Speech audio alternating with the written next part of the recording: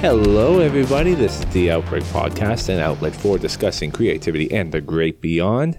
We also discuss everything from gaming to film to the dark and dreary corners of the internet. I'm your host on this ride, William Key. Sorry about the fact that I've been off for about 2 weeks. Last week, I just was not in the right headspace to make a podcast, and I'm going to explain a bit more of that later on. This week, I've sort of been running on autopilot, and I actually am going into this with a lineup that doesn't have any actual stories. It's going to be more just sort of personal discussions, updates, and stuff like that, because I don't know if I've done an episode like that in a couple of episodes. As I mentioned in the past, I like to take a break from time to time, sort of a mental health break, and that's why, there wasn't an episode last week. This week, I'm kind of coming into it, and my productivity and my motivation to sort of do my research, get stuff done, to book guests, all that stuff has just kind of dwindled. Last weekend was, it was a lot. I was dealing with some personal issues. I don't want to divulge too much, but it basically amounted to just that I was not in the right headspace to be able to come in and record a proper episode 32 of the podcast at that time. And some time has passed since then, and I'd say I'm in a bit better of a headspace. But this week I've been at work. I'm back on nights. And like I mentioned, productivity, motivation has kind of been down. And I have to admit, I'm back in this sort of phase where I'm watching way too many try not to laugh videos. I don't even know what it is, what my obsession with these videos is. I think I just like to get a good laugh once in a while, just like to be entertained from that aspect. So I'll watch reactions, I'll watch try not to laugh videos, and then I'm thinking to myself, now my feed is just filled with this stuff, and now I can't escape it. It just chases me all over the place. And now I have to work on sort of building my feedback to get proper videos with a little more context, with a little more meat to them, because reaction videos and try not to laugh videos are basically cash grabs for using the word react or try not to laugh. There's no actual meat or potatoes to any of that stuff. You're not getting anything other than a good chuckle here and there when a funny video pops up. Maybe a good chuckle at the way somebody else laughs. Nothing really entertaining. And of course, in the past, in my prolonged sort of discussion with myself about returning to YouTube, I was like, oh, I could totally do this. This is easy. Well, of course, anybody can do a reaction channel. Look at how many reaction channels are out there on YouTube. You just search reaction and you're going to find a bunch of faceless, nameless people who have built up this following and built up this subscriber base around reacting to other people's content. And some people are more successful at it than others, but it's the easiest way to get a quick amount of views by just mooching off of somebody else's content. So I basically, if I also want to waste time and procrastinate, that was sort of the best outlet for me. But I really need to stop, because a couple weekends ago, I'd say just before the recording of episode 31, I actually went back to an old work back calendar that I had built when I was working for the Real Estate Council in Ontario. And it's a calendar that I actually had built for myself on my old Outbreak blog. I sort of redid it, sort of front dated it to 2021. Each month I filled in the months, I cleared everything, and I would like to use this calendar. It's not a Google calendar. It's sort of like a Microsoft Word calendar. And I want to use this to sort of book in deadlines for myself. Like rough deadlines for things like blog posts, podcast recordings, editing, booking guests, just doing work for myself. Because I feel like if I don't set any rough deadlines for myself, I'm not going to get anything done. I've been doing really well at showing up every week around the same time to try to record an episode. If I can pull together a couple of interesting stories throughout the week, I have enough to talk about on my own, and I don't necessarily have to rely on other people to show up. Like I said, at the end of the day, the Outbreak Podcast has run specifically as a solo podcast, but I've also wanted to get into booking guests, because I find that if I do the same thing over and over and over again, I find I start to get a little bored. I have a very short attention span that way, and this goes back as far as even the work I did on my old YouTube channels. I was always trying different things to see what worked based off of the success I'd see other people doing it. And there's certain areas that I feel I could contribute or could possibly do that. Like I said, I've discussed with myself returning to YouTube. At the moment, that's not really in the cards. So I might revisit it maybe just before the end of the year. But for now, I really want to focus on booking guests. I think I've been talking about this for probably more than half of the lifespan of this podcast. I've only had one guest appearance, and that was early on, I think episode 3, when I had Nolan on. And I've really wanted to branch out and interview different types of people. I've had sort of internal struggles and battles with myself about, will that take away from the theme of the podcast, which has been around talking about gaming, movies, films, and that sort of thing. I'm not afraid of it necessarily doing that, because I'm not, by naming the podcast the way it is, it's not specifically tied to gaming, movies, film in the title. So the Outbreak podcast is more the brand itself. I could make it whatever I want to be. If I wanted to switch to talk solely about beauty products, I could totally do that if I had an inkling of idea about any of the beauty products out there, but I don't.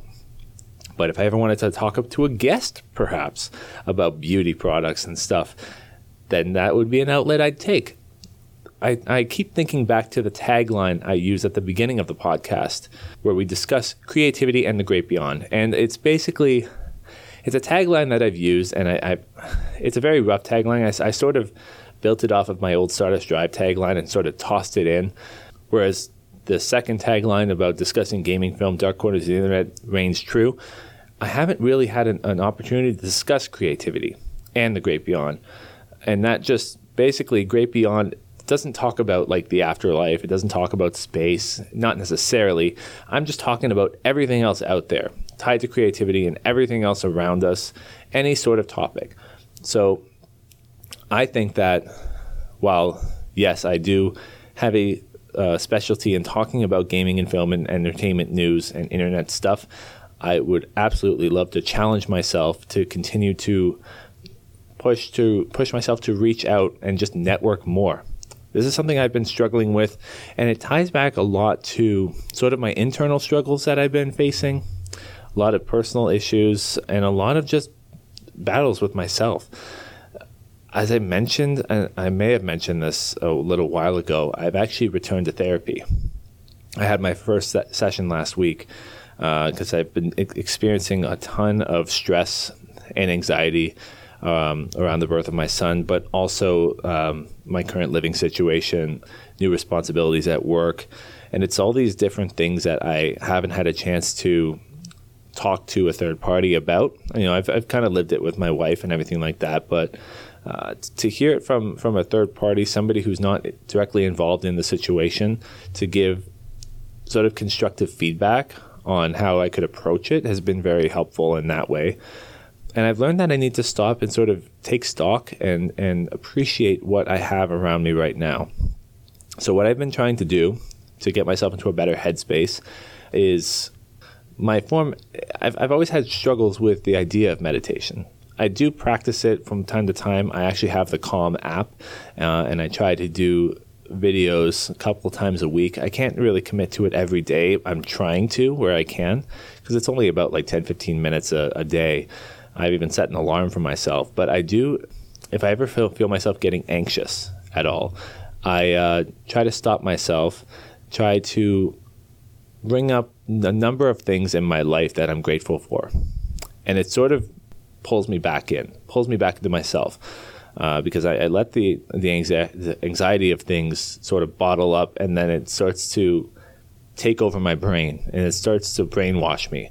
But then when I start to ground myself by saying, okay, well, I'm grateful for my beautiful, loving wife, who's very supportive of me. I'm grateful for my son, who is a happy, healthy baby boy. I'm grateful that I have a roof over my head and food to put on the table. I'm grateful for a well-paying job that allows me the freedoms to be able to not only not have to work on the weekends anymore, but also gives me time and a space, like an office space, that I can actually record this podcast. And I'm also grateful for the fact that I've committed for this long to continue to do the podcast by myself.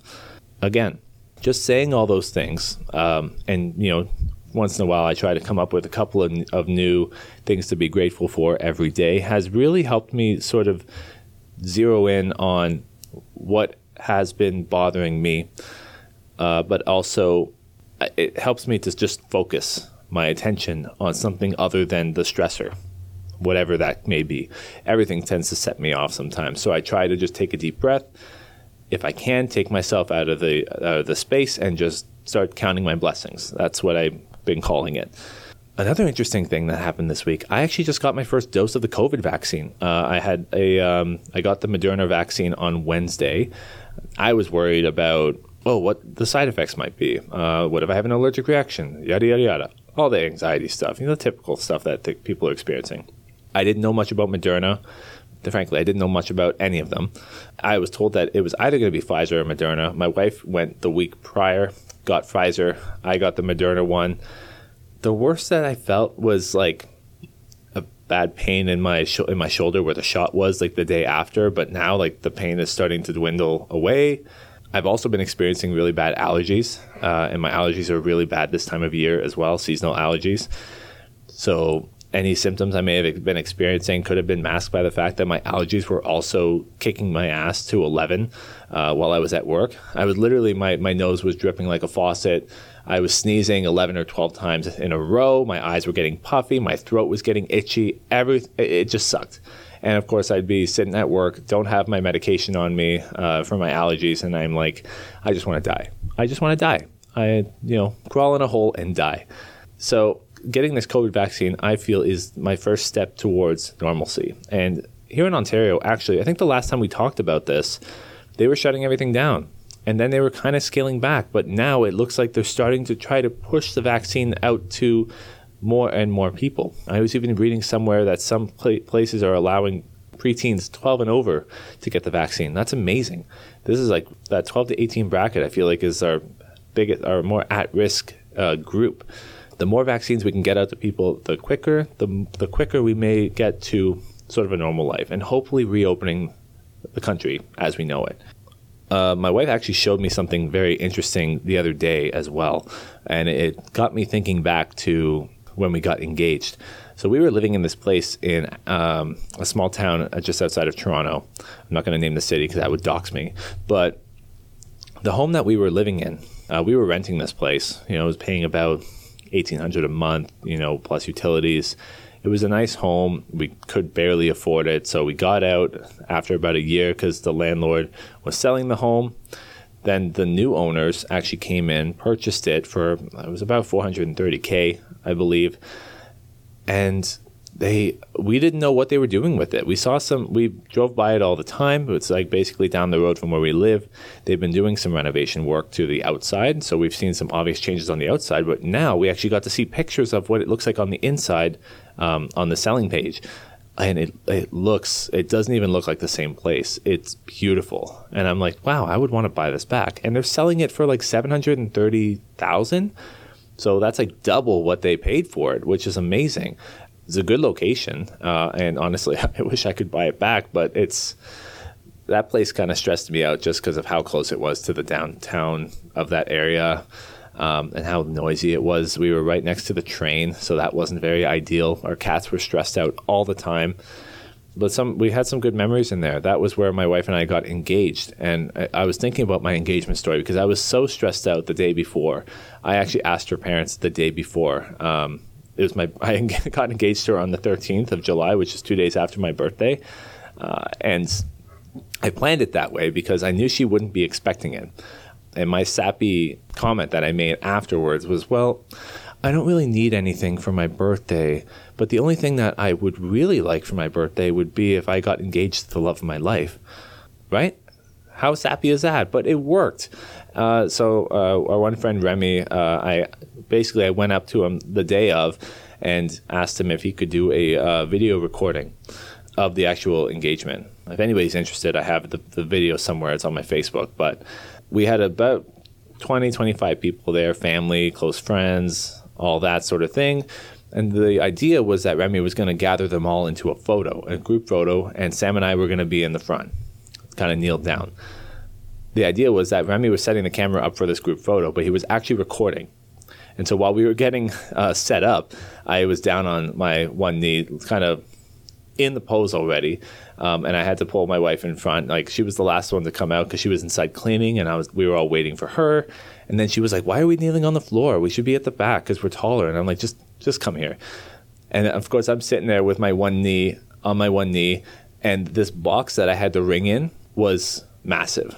And I was having trouble getting it out of my ass pocket, and I was like shaking trying to get it out. And my wife's like, "Why are you shaking?" And then all you see in the video is I pull this box out, and by the time I had struggled to get this box out, which was like a full minute of me struggling to get it out, I had the ring out, and I didn't have anything to say. I was just like, "Surprise." And she's like, "Are you serious? Are you fucking serious?" And I'm like, "Yeah." And I'm like, "So," I didn't ask her anything. I was like, "Will you marry me?" I didn't have any like cute, sappy like speech to give or anything like that, because I put all my effort and energy into trying to get that goddamn box out of my pocket.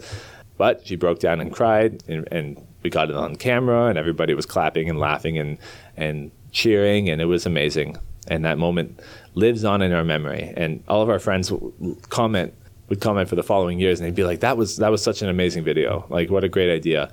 And I'm like, thank God, because like we'd been talking about potential ways that we could possibly get engaged and stuff. I know it's not really a discussion that a couple has together of like, oh, what's your perfect ideal way to get engaged? I was just kind of like, I want to do it when she least expects it. And why would she expect it on her birthday? Because that seems kind of obvious, right? Like, for her to expect it on her birthday, perhaps on a holiday like Valentine's Day or Christmas or something like that. I'm like, but on my birthday, when everybody is supposed to be bringing me presents, I am getting the greatest gift of all, which is an engagement. That nothing has topped that since. Not even all the money in the world could never top that day. That was amazing. I mean, the wedding was great too, but even so.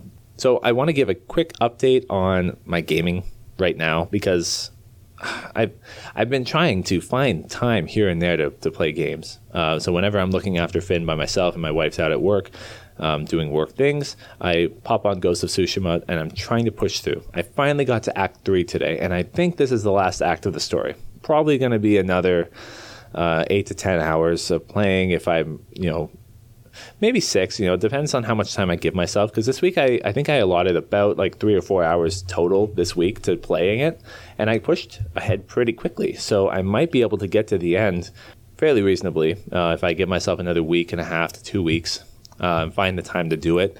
But now the story's getting intense now, and I was thinking about how this game has, and gamers are very adaptable. And a game like this is no exception, because you have to think, people love to play the Call of Duties, the Fortnites, but then you got to adapt to a game where you have to be patient and you have to be stealthy and you have to guard and dodge at the right time and like play with swords and stuff like that. And those games never were a draw for me, but I found that like the longer I've sort of lived in this world, the better and better I've gotten at sort of adapting to the control schemes. And I think that's something that only a hardcore gamer can really do, is be almost like a chameleon and sort of be able to shift from one game to the next and sort of adapt the controls here and there.